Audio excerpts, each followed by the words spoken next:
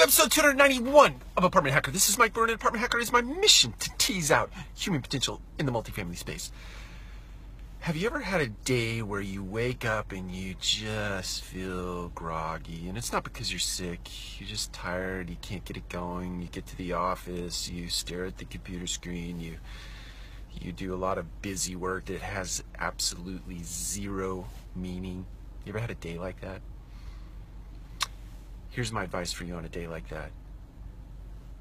Get yourself to the bathroom, splash some cold water on your face, and own it. Own the day. Tell yourself that this day is going to be a day that you are going to conquer, not a day that you are going to let the procrastination monster rule and take from you.